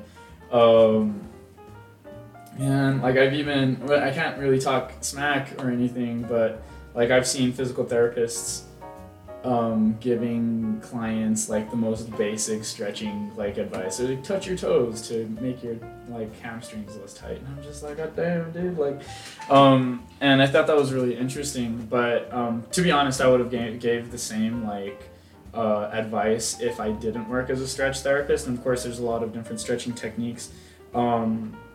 But like there's dynamic, and then there is blah blah blah blah blah passive, static stretching, blah blah. I'm blanking out here. But there's PNF, proprioceptive neuromuscular facilitation. There's ballistic stretching. There's all these different variations of stretching that you can do to improve the lengthening of your tissues. Not that you're actually lengthening them; they're more like a ladder and they fold apart. But and all of these things can be done to improve your flexibility, right? Everyone thinks like, oh, you just gotta bend over and hope that you touch your toes, right? When that's really just not the case. There's a bunch of different techniques that you can implement to improve your flexibility quite optimally, and actually even have results by the next day. So it's just all about finding what works for your body. But staying on the topic of flexibility, and it's all like your muscles can stretch so far just naturally, right? Because your muscles, like I said, your muscles technically never lengthen. You're not like getting your muscles in like you're gonna be this long now. They can actually go to that length already. It's just they just have never done it before. And so when you experience pain, that's what's called your stretch reflex. It's basically your body being like, hey, be careful, we've never done this before, and there was a little bit of tension here, so you really shouldn't try to go. And so what you got to do is get yourself comfortable with what that range is. 30 seconds, right? 30 seconds. So from what I've heard, when you're doing especially static stretching, you get that pain sent to your brain, right? And your brain is telling you, no, don't, stop, right?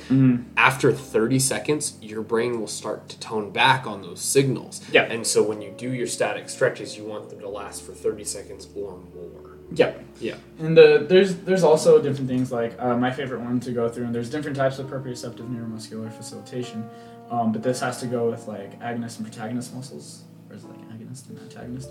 Can't remember the actual terms, but basically it's really interesting, right? So like say, right, even just to raise your arm, right?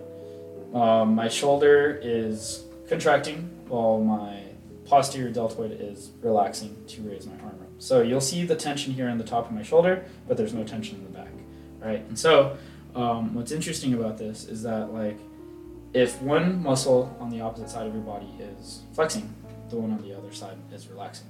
So this is kind of like you can go into a stretch, and if you flex the other muscle, you can actually go a little bit further because now it's relaxing more. And so that's an idea of like proprioceptive neuromuscular facilitation. And so that one is, I think it's the most optimal way to gain range fast. And I think it's also really good to gain functional strength because you're actually actively trying to use it. And so it becomes more familiar because it's now something that you're actively trying to control, whereas in passive stretching, you're just like, I'm just going to lay here for 30 seconds. It's still effective, but it's just not something I would do. I've actually never done it before. Okay, so we need to wrap this up. Yes, we do. I was actually thinking, like, after getting past the health section, I was like, we should probably just make this a second because I knew how parts in parts. Yeah, you could. Crazy. Yeah, it and because it really is a lot to unfold. This is what I've been trying to understand. This plus the other textbooks that I have. I have my strength and conditioning not cert, but the textbook, and then my NASM. What else? How to be a supple leopard. And I'm just trying to combine all these different books, these sources of information, even my tiny books, not my textbooks, but what other books? I'm just constantly reading these things, and I'm like, okay, how does it make sense for parkour? And that's the toughest thing because parkour is so everywhere. Yeah. So it's just how do I take what's being practiced in basketball and apply that to this that is technically jumping, but it's super far away from basketball. Yeah. And so just to kind of wrap it up, physiological coactive. It is pretty important, getting strong, but I don't think it's as important as most people think it is. Especially if you're carrying around a bunch of muscle and weight you don't need. 100%, right? And so in parkour, you just really want to develop the physical qualities that are required for the way that you're trying to train, right? So instead of just it's like the idea of trying to become a speed runner, right? And you're trying to go for speed comps, but you're training con gainers for some reason. It's to speed you up, man. Yeah, it's you're working speed. There is something happening there. You are doing parkour, and you could turn that into an exercise, a whole drill, but that's not going to get you the physical qualities required to get faster at doing, running on rails, dropping and rolling, and continue to being able to roll out, right? There's a bunch of physical qualities necessary, that physical and psychological components necessary to even just do what I said, right? Run on rails, drop, roll, right? It's very complex. Whereas, just getting super strong, it'll help you for having stable joints and, being able to climb up faster. But again, if you're not trying to climb up faster, then why are you gonna, do that? Whereas for me, remember, I suck at climbing. Which is weird because that's one of my strong suits is 100%. Climbing. And it's because my training isn't currently geared toward that right now. But I'm getting a little bit self-conscious about it because I'm man, I do want to train some climbs with you now. Come to the cave. Come to the cave. This is a good example of that, right? Where it's just I've geared my training for, I've geared my body to be more toward the way that I like to train. Yeah. And I can still do climbs, but I'm not going to do them as like great as that, like, you know. And then if I do want to go into that, I can start gearing my training toward that way. But I'm not going to do it if it's not really in line with what I do. And I kind of see that in parkour a lot, where people are like, I'm going to load up 300 pounds and I'm going to squat. And I'm just like, but you don't try to do like massive jumps. Like you're putting all the stress on your body to be able to, like, you know, do these rolls on the ground and being able to balance on a rail.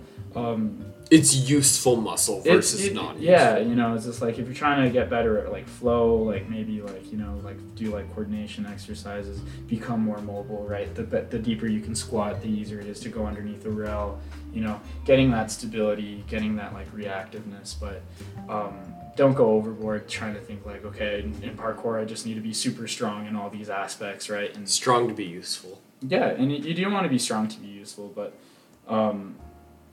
yeah, just don't like do all this extra stuff. It's not really necessary. Know what you want to train, or know the way that you want to train, and see the physical qualities that are necessary to get to that type of training. And then you're going to see that it's optimized, and you're going to get results in the way that you want to train faster. So, stressors. Yeah, stressors. Develop managing stressors. Oh yeah. Next part. Managing stressors. I mean, it's just understanding that concrete. We technically talked about it already in movement mobility, but concrete's harsh. Yeah. We can kind of skip over. Yeah. No. I mean, but yeah. No. Like, just make sure that you're constantly not like biting off more than you can chew, and make sure that, you know, at the end of your training sessions, or even before your training sessions, that you are preparing your tissues for the stress that you're going to be putting them on. I actually had this talk with my kiddos the other day, because what's it called? What were you talking about? Oh, I was talking about how my knees were kind of like getting a little bit achy, and so and that's because, like, again, like I know this information, but I don't implement it all the time. I think like I'll, like, especially if I'm training with the boys, right? Like, do as I say, not as I do. Yeah, like if I'm training solo, I'll do it all. But like if I'm out training like with people, usually like it's like you get a little lax. Yeah, like I'm training, we're pushing it. Let's go out to eat immediately, you know. And so it's a little bit rushed. You kind of like work over that, and I think that's, if you can fit in a really good warm up and a really good cool down, you're serving yourself a lot. But I was explaining to them the idea of like immediate injuries and cumulative injuries, right? Like in parkour and in most sports, we understand immediate injuries, right? And we actually talked about like the things that could, you know, go wrong, where it's just like, you know, torn ligaments, broken bones, concussions, and kind of like what they can come from, right? And we should be aware of those things, and we've practiced Ukemi so that they don't happen. What do we do to prevent the buildup of an injury, which is called a cumulative injury? And that goes into knees are probably the biggest one that parkourists have. It's just damaged knees. And it has to just go with, well, I think it goes from the cueing is like land on your toes, which is good, but it's also too general, because when people start trying to land on their toes, they're you know, going into plantar flexion. Anytime you go into plantar flexion, that's going to bring the rest of your body forward, and that's going to turn into anterior loading. And so a lot of that load is going to go into your knees. But what we actually need to teach is to, I don't want to say stop landing on your toes, but maybe just like forefoot, or try to make that like more familiar. Right. Well, when you land like midfoot, it kind of hurts, especially if you're doing like rails. And then like you don't land midfoot and heel and then take off from your heel. You take off from your toes. Yeah. And so that's the idea behind it, right? But if your knees are coming too far forward, then you're right. So yeah, learning how to train the precision landing with like squat cues, right? Where it's just like you need to be able to hinge and stay loaded, right? Right. Because if there's no like pullback on the hips, and if there's no active loading into the hips, the knees are going to go rampant, right? And all that force is going to go straight there. And so right now, I do teach precision tech, but I do teach precisions the same way that I would be teaching squats. And so and so from that, I've had like really consistent, what's it called? Like just ability of my kids to do precisions. I don't have the facility for them to actually be pushing their precisions, but if they did, they could. So, and that's how come I think the whole knee problem thing is prevalent, because we're not talking about like, oh, engage your hips and you also properly manage load. You also have to think about generational, right? Mm-hmm. I mean, if you watch a bunch of Yamakasi videos, they don't roll. They go boop. You know what's funny is that who was it? Verdrux, was it? No, it wasn't my boss. It was his brother. They didn't do cat leaps in the beginning. Really? Yeah, no, they didn't, right? And I think it was, I can't remember his name, but he helped found Parkour DXB. But basically, he was the one who founded, like, this isn't the most effective way to jump to a wall. Have you seen Kadori take drops? Oh, the dude's a monster. So he not all the time. Sometimes he rolls. But a lot of the time, especially, there's one particular, he dropped off a bridge. And he just crumbled. And he didn't even take the roll. He didn't roll or anything. Oh my god, and then he tried to roll, right? I think that is where a lot of the knee problems come from. Like, I remember when I started parkour, I didn't even know the community existed, so I wasn't taking classes. Oh, and right. I so just... like that initial part of just hopping off of I just jumped off my roof with no roll or anything. Like, I have video of this, and I was just like, boom! And then I stand up and I walk off. And so I think a lot of practitioners did that, especially in the early days. Dude, I remember hucking front flips off of everything. Yep. And this is like where we learned how to do front flips. Dude. Yeah. Dude, I made a funny video. It wasn't off of height though, but because I landed so trash on a front flip, I was like, R.I.P. knees. Because I just like landed all like retarded. But dang, man. But yeah, and then so that's again the idea of managing stressors. Don't know how to handle load, because the better you handle load from like impacts, the less stressors that your body actually takes. But if you're, it's a whole other different world, because we got there. Okay, we won't get into it too much, but a separate video. Developing the body. Developing the bodies for and from the training style, going back into having the physical qualities necessary for the way that you want to train, right? So you just gotta develop from the training style. Which we've already kind of talked about, as far as like, I train differently than Josh trains. Josh trains differently than everyone else trains, you know? Yeah, and there's nothing wrong with that. And I think that's really funny that it's constantly a little bit of a debate still, where it's just like, oh, he's a free runner, oh, he's a parkour thing. There's like these like separations. Yeah. And I feel like, what's it called? I watched that David Bell Storer interview, and he was just like, yeah, dude, I really don't care what you guys do. And I was just like, okay, yeah. So like once I kind of like really got into that mindset, started hanging out with free guys, I was like, wow, I don't need to just be training like traditional A to B stuff. I could actually just go ahead and start exploring. And that's how come my training style is like just totally 180 from what I was doing, I think 2 years ago, where I was just like massive precision, speed run. Now I'm like, okay, how many moves can I chunk onto this wall without moving away from this wall? You know? Yeah. And I've had a lot of fun doing that lately, and it's very, like, it's so like mentally tasking. Like physically, my body can do it, but like it just gets to the point of just where it's just like, oh my god, this is just like even my like vision gets like. It gets overwhelming to the level I'm just having to stay ahead of what I'm doing, and it's just all happening so fast. It's quite interesting to get into. So to wrap this up, yes, sir. Train with all of these in mind, no matter your discipline. 100%. Yeah. Cool. It's really simple, and I feel like all this is like really common knowledge, right? But it's just not really. It's written out. For you. 100%. It's just not really written out.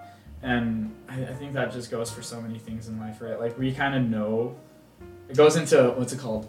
Was it Plato or Socrates? Where it's just like, I have like these two voices, and I do when something says not to do something, I just don't do it. Oh, yeah. And when something says to do something, you just do it. So just following that like inner conscience that's guiding you. And like he ended up being like one of the most famous like philosophers ever. Yeah. Like Jesus Christ, just following that inner thing. And so I'd say like this is like that same example where it's just like, you know these things exist. You know you need to be doing them.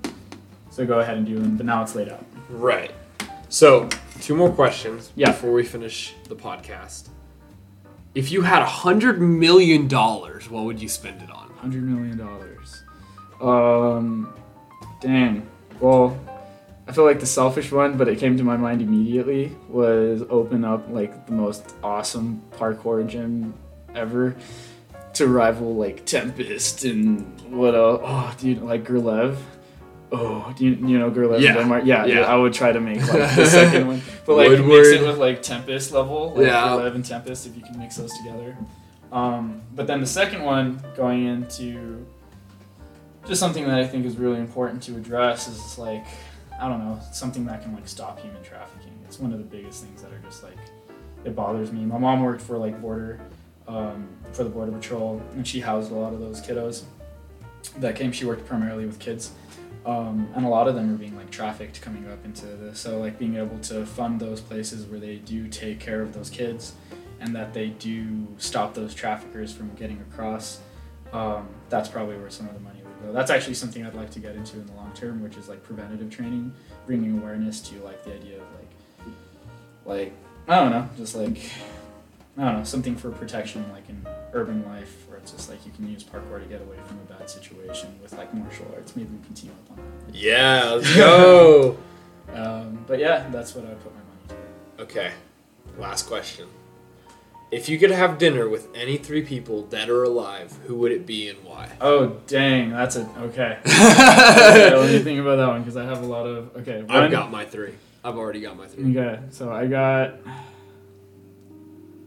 dang, okay. So one would have to be Jordan Peterson, because that dude, I just love the way that he speaks, and just all the ideas that he has. And then number 2, man, this astronaut guy is super cool. Colonel Chris Hadfield, he's a homie, and I love all of his books. Number 3, okay, stop being a nerd. Actually get a celebrity in there. Man, this is tough because I really don't watch too much like TV. Oh, Ryan Gosling, I love that dude. Okay. Dude, Blade Runner 2020. No, it was 2072. I'm not too sure, but that movie was great. Yes. La La Land, phenomenal. Yeah, no, dude, Ryan Gosling. Oh, damn it! Can I take it back? Ryan Reynolds. Ryan Reynolds. Yeah, it's hard to get into only 3 people. Yeah. So with 1 million, 10 million, and 3 people. 100 million and 3 people. Okay. So $100 million. Make the most badass studio. Yeah. So there is something that I've always. I would open a dojo. And not necessarily like I teach, just a place to train. And then also, probably the same as you, I'd want to open a gym. Mm-hmm. Boom. And then I'd also get a 67 Firebird pony. I think it's my dream I used car. to do door-to-door advertising, and I think I saw one last time when I was out. Oh, dude. They're the ones the that special edition. literally have a Firebird. Yes, on the hood. I I've love seen them. that. That's my dream car right there. Yeah. But that alone is like, yeah. Oh, dude, they look that's like, crazy. They look like really, like maybe, because it's the only car I can compare them to is like a Corvette, but like if it could be like sexy and elegant for that time. Yeah, I think it's a little bit more Mustang because of the square body. You know, a lot of Corvettes back then. But it does have it has a really like long front. Yeah, that's what I was thinking like Corvette, because the Corvettes have that like you know, the Stingray. Yeah. But yeah, the Firebird does have that like. Yeah, so that's what I would do. Yeah, I don't do cars. Yeah. 3 people. There's a guy. His name is Andre Jake. Sounds cool. Any guy named Andre is cool. My first go-to was Stephen Graham. I changed it. I follow both of them financially. I'm big into the financial space, especially on YouTube, and they are 2 of the ones that I follow the closest. These are the guys you were telling me about. Yes. Stephen Graham has a podcast called Ice Coffee Hour. He will get you on track with your financials if you're not already. Dude, the reason I chose Andre Jake is because I really like magic. I know how to do several different magic tricks. I'm not very good, but especially when I was a little Gotta kid. add that to the Bad Kitty Media Magic tricks. tutorials. But Andre Jake is the one who basically made and directed and taught the tricks and all that for no, my mind just blanked. It's one of my favorite movies in the world. It's 12 o'clock at night. It's perfectly fine. No, it's because I'm getting tired. Yeah, no. What's the magic movie? Now You See Me. Yes! Yep. Literally, Now You See Me. And it's one of my favorite movies of all time. I've never seen him, so go ahead. I'll try him out. Yeah, and so he's the one who basically did that movie. Damn. And, he's super financially there. He's a millionaire, kind of thing. And so he would be the first one. The second one would be Bruce Lee. Amen for that one. Right off the bat, the third one is harder to think of. Those are my two right off the bat. Third one would probably be David Bell. Amen. Yeah, that is probably. For some reason, he was like, "Yeah, we got to bring him back from the dead." But he's not even dead yet. David Bell. Yeah, dude. If not David Bell, Jason Paul. Those are my two. Yeah, for that last spot. Jason Ball's pretty cool. So financial, martial arts, and parkour. Those are my three. Yeah. Yeah. Mine's psychology, just space, and popular guy. Deadpool. Deadpool, yeah, dude. Just comical relief to all this depression talk going on. Just life is cruel. I love but Ryan. It's also, I love Ryan Reynolds. Yeah. It'll be a nice balance. I think that's actually really cool. But sicko, dude. Yeah. This has been a nice 2 hours of podcast. Yeah, we need to. I've kept you here for far too long. I'm so sorry. Oh no, it's all good. I mean, I should have remembered that podcasts are usually quick, right? Listen to it on your drive to work, not your drive to another state. Yeah. But what's it called? Anything else you have to say? No, yeah, it was pretty fun. I'm glad that I was able to share some of this information. And I'm hoping to figure out how to get all of this information more compacted. Well, we'll have you back on at some point. I want to have probably talk about something else. Back on, yeah. We can talk about whatever you want. I'm always down for it. Okay. Well, that's just about it for today's podcast, guys. So we'll see you guys later. You guys should check out our Patreon. We have a podcast option if you guys don't want to subscribe to the whole thing. Follow me on Instagram. Follow Josh on Instagram. What's your Instagram? Oh, Rose Movements. I wasn't. Yeah. Okay. Yeah. Actually, follow me on Instagram. Rose Movements. I post sometimes, but it's still pretty cool. And also follow the business he works for, which is Premier Studios. And also follow our Instagram, Bad Kitty Media. You can also find us on Patreon under the same name. Our website is basically the same thing, Bad Kitty Media. You can contact us there. You can see all of our services, including our podcast there. Follow us on Anchor. Follow us on Spotify, Apple Podcasts, all of the platforms. We also have a sponsor option on Anchor, so if you guys want to support us, go support us on there. Of course, support us on our Patreon. We got a bunch of different tiers you guys can visit there. So yeah, we'll see you guys later.